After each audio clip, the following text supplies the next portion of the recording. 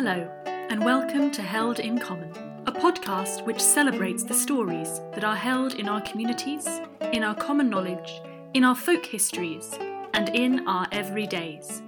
Stories told, like it is, like they are, by local people. I'm Polly Tisdall, freelance storyteller and coordinator for the Network Bristol, a community project which connects and empowers local residents. During COVID-19, we're celebrating silver lining stories held in common by the people of Bristol. And our theme for this episode is Cooking Up a Storm. Food moments which have made people smile during the virus outbreak. Naomi, Bristol East. A food moment which has made me smile during the outbreak is definitely my homemade pasta sauce, which I made of anything left in the house before shopping day. I blended it and it was brown, so very brown. I asked local residents to share their positive stories of cooking, sharing food and eating during lockdown. And many, like Naomi, shared their favourite lockdown dishes. Our next contributor is a volunteer at St Werburgh's City Farm, so he's been growing food as well as eating it. Lee Baker, the stout quaff, I'm quoting lettuce and cucumbers, loads of plants, Mama works at Syrup Farm, and I'm up there doing animals. I cook myself a bean on toast. Yum. Beans on toast. Sometimes the classics are the best. For other Bristol residents, food is a reminder of past challenges and how they got through them. Maybe it's because when I was little, I grew up in a dictatorship in Chile, so there were lots of lockdowns, and this time I've been remembering that time and what we tend to eat and the importance of puddings, very simple puddings that my mom used to make with milk, sugar, flour and butter, so the usual suspects. So I've been trying to replicate recipes that Chilean recipes that I used to eat, like leche asada, arroz con leche, leche nevada. As you can hear, all of them have leche, which is milk, and so they are kind of flans or simple milk puddings, and it's been really reconforting to learn to prepare those and to share them with my children. As we're all aware, access to food for those in need has become an even greater concern for communities during coronavirus. Rachel Hodgson and Helen Ashley volunteer with the Super Supper Club, providing free food to residents in need in BS5. They got in touch to describe how they've been adapting their service during COVID-19 and cooking up some creative dishes. I knew we could still get the food, and I knew there was still people in need, and we had to change it. So we bought takeaway containers, and because of travelling and not having heated vans, we chose to cook them 1 week, freeze them straight away, and then they're available for the following week, and we put a menu up and people can choose what they'd like to have for dinner. We've had people sort of phoning us up from as far away as Cornwall, haven't we? Oh yes. Yeah, a couple don't do Facebook, and their brother has contacted us from Cornwall, so I talked to him on the phone and we organised delivery to his brother. Yeah. So it's a really sort of flexible service. Yeah. And what sort of meals have we been making? Well, this week I had parsnips and pears, so I've made parsnip and pear curry, and it's really nice. We've made banana and carrot curry. We've also made lamb stew. Roast dinners on a Sunday are very popular. We had Eton mess for dessert. I'm hoping to make a trifle next week. And we've also started doing halal meals, haven't we? So we can sort of serve our wider community here in BS5. Yeah. And also it is Ramadan, and iftar with a meal they eat in the evening, which is a big celebration for the Muslim community. And so we're helping to help families to have a nice meal in the evening themselves. And if you live in BS5 and you're in need of some food or know somebody in need of food, Super Supper Club runs at Bagator in Easton on Wednesday evenings and at the Wellspring Settlement in Barton Hill on Saturdays. Meanwhile, food sharing has been happening between neighbours too. Once upon a time, you might have popped next door to ask if you could borrow some sugar.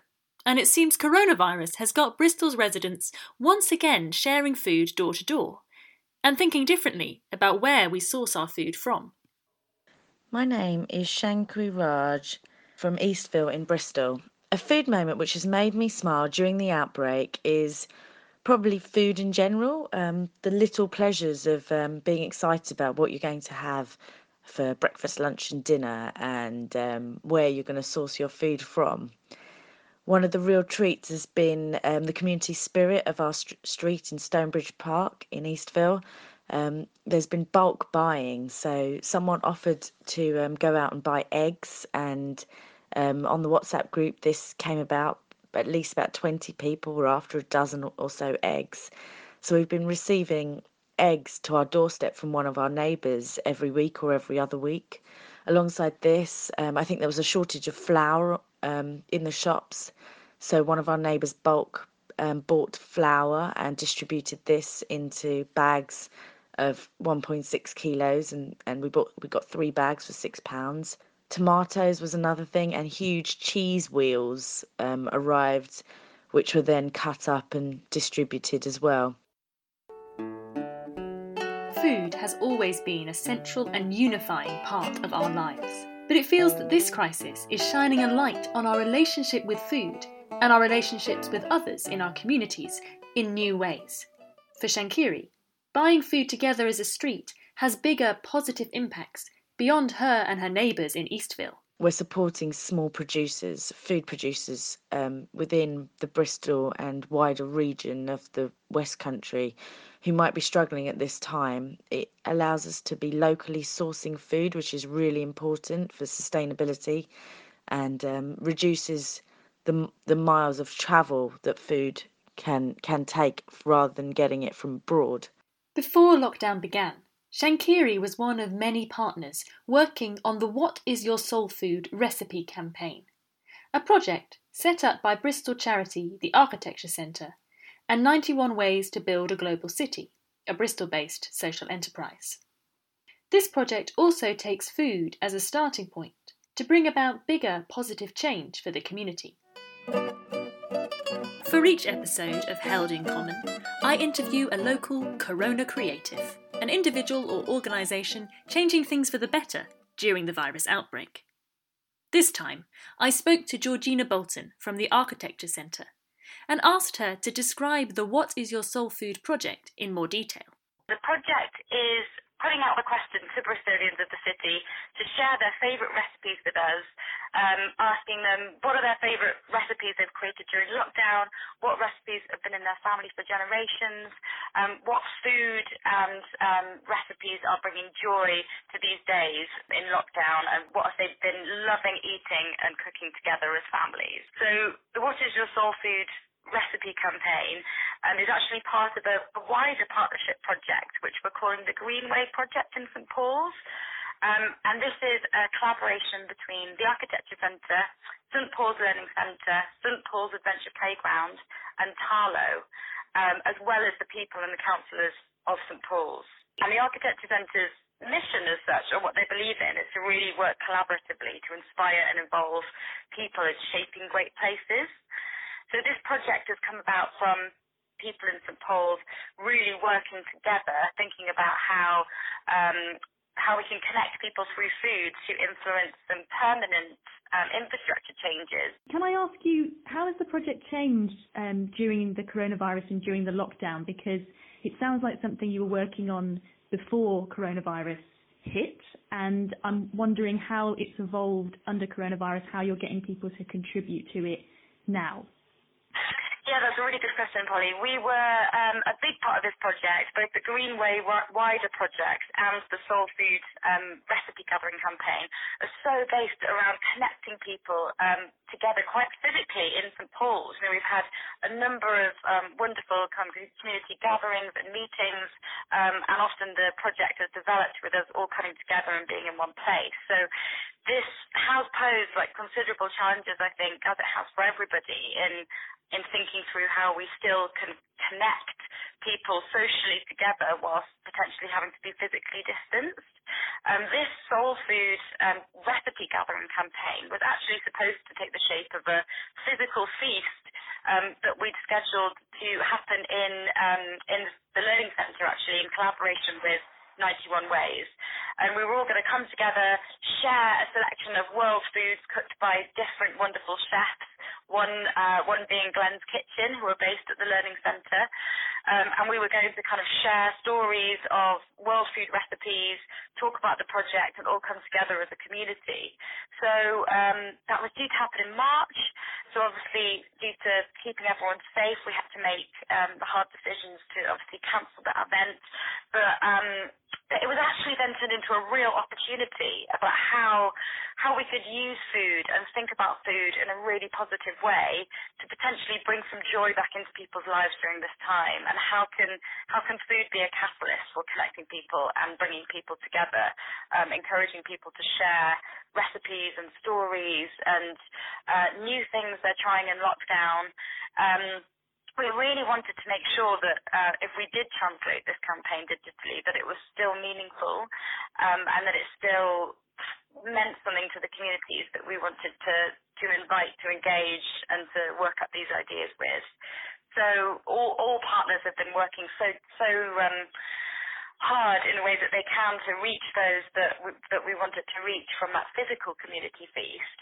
But it's worth saying that, you know, we are aware that there'll be some people less connected digitally and others that it's really, really challenging to connect with during this time. And we're really hoping to still be able to get together in that physical feast that will be produced in collaboration with 91 Ways, potentially during either the creation or the launch of the permanent elements of this project, either later in the summer or the autumn, when we're able to do so safely.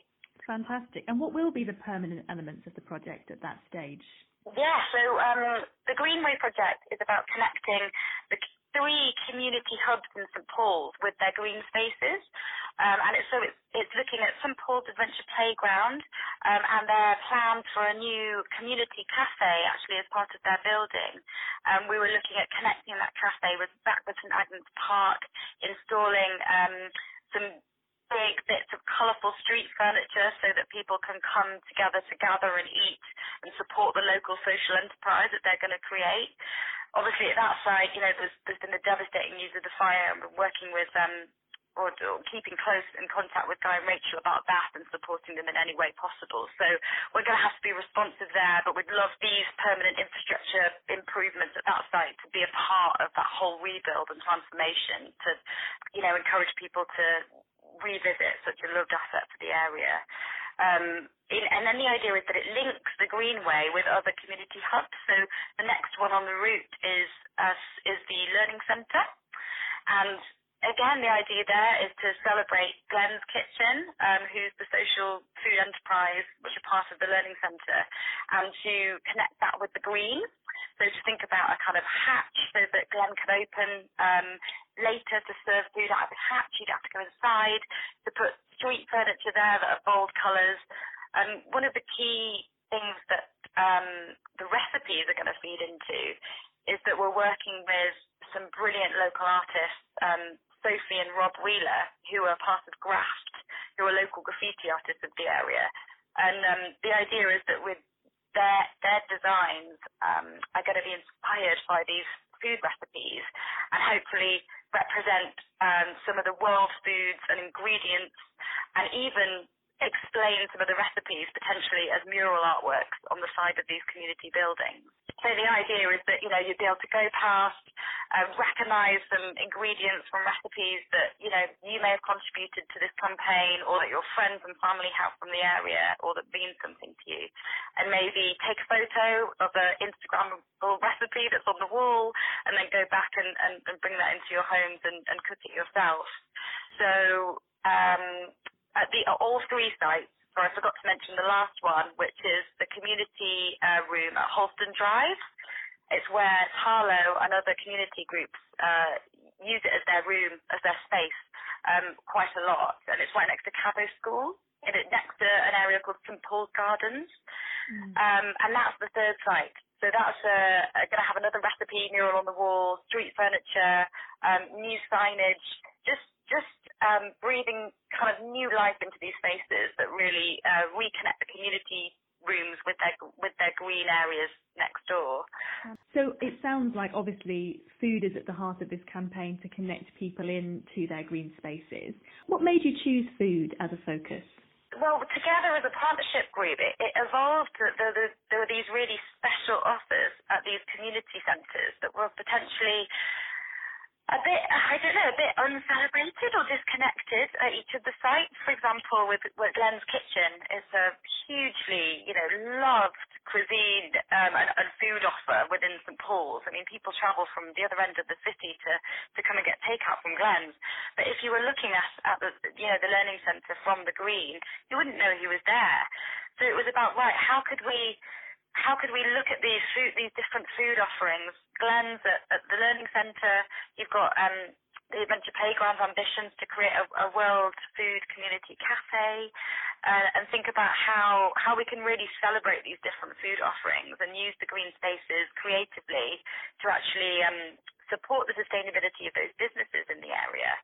And link them together too. So if you knew that Glenn's was there and you were at the cafe, it could be the next stop on your cycle route or the walk with your children through the area. So everything was already there. It's not coming in and inflicting loads of new things that aren't happening in St Paul's. It is all happening there already. It's about shining a light on those businesses and those food offerings and connecting people through food, which is such a universal substance.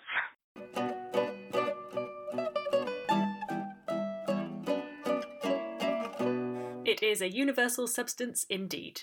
Thanks, Georgina, for talking to us about the Greenway Project and the What is Your Soul Food recipe campaign. If you'd like to contribute a recipe, you can do that on Facebook by searching What is Your Soul Food and joining the Facebook group. Or you can contribute on Twitter using the hashtag SoulFoodBristol. We're nearing the end of this episode of Held in Common, and it's time for a story now not from Bristol, but from long ago and far away.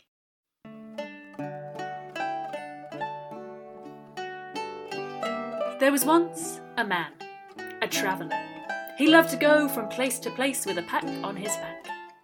One day, when he'd been travelling long on the dusty road, he came to a village in the evening, and he asked about for shelter and a bite to eat.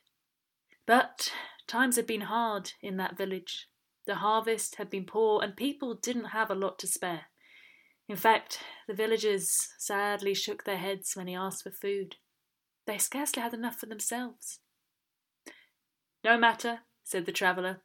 "In fact, don't worry, I'll make do for myself. I've got something with me in my pack. In fact, I was just thinking, I'll make a batch of delicious stone soup. And if you're hungry, you can share it with me. I'm happy to give some to all of you." "Stone soup?" said the villagers. "What's that?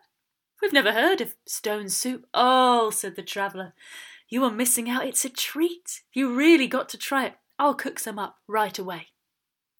And with that, he went and he set up his little camping stove and his little camping pot, and the villagers watched as with great ceremony he drew from the pack on his back a stone, and he dropped that stone into the pot along with some water, and everybody gathered round and they watched it boil, this stone in the pot. Said the traveller, breathing in the steam from the water and the stone in the pot. "Ah, doesn't that smell delicious? This reminds me of a time when I had The best stone soup with cabbage it was. It was a feast.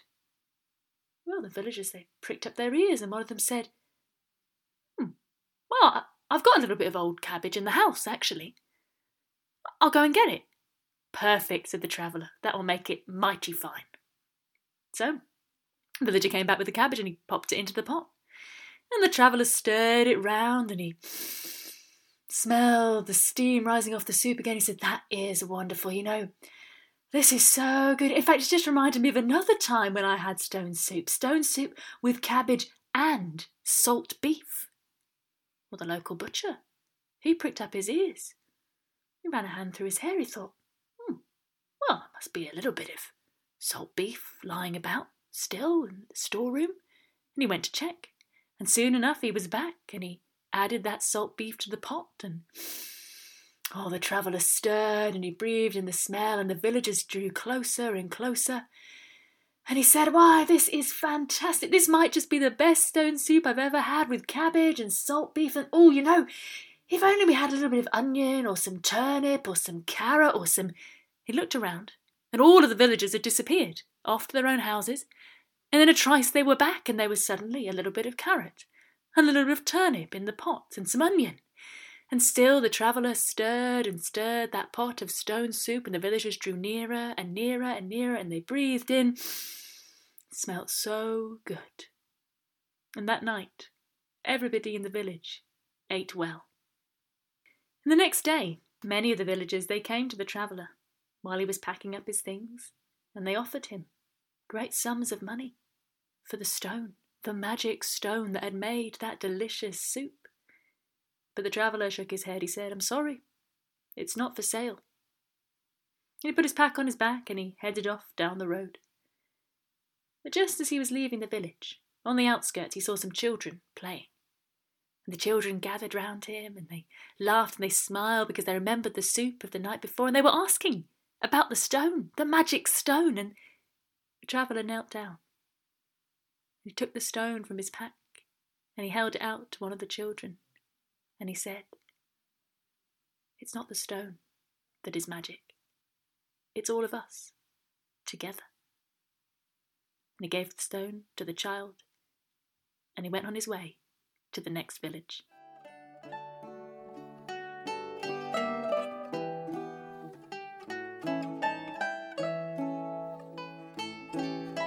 And if you know a traditional story to tell, or one you'd like to hear on Held in Common, do get in touch.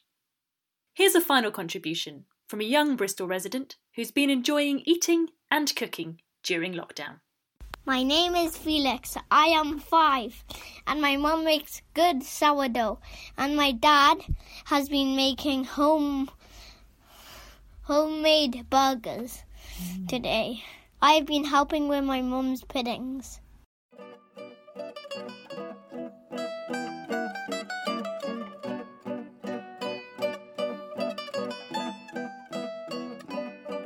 That brings us to the end of the second episode of Held in Common.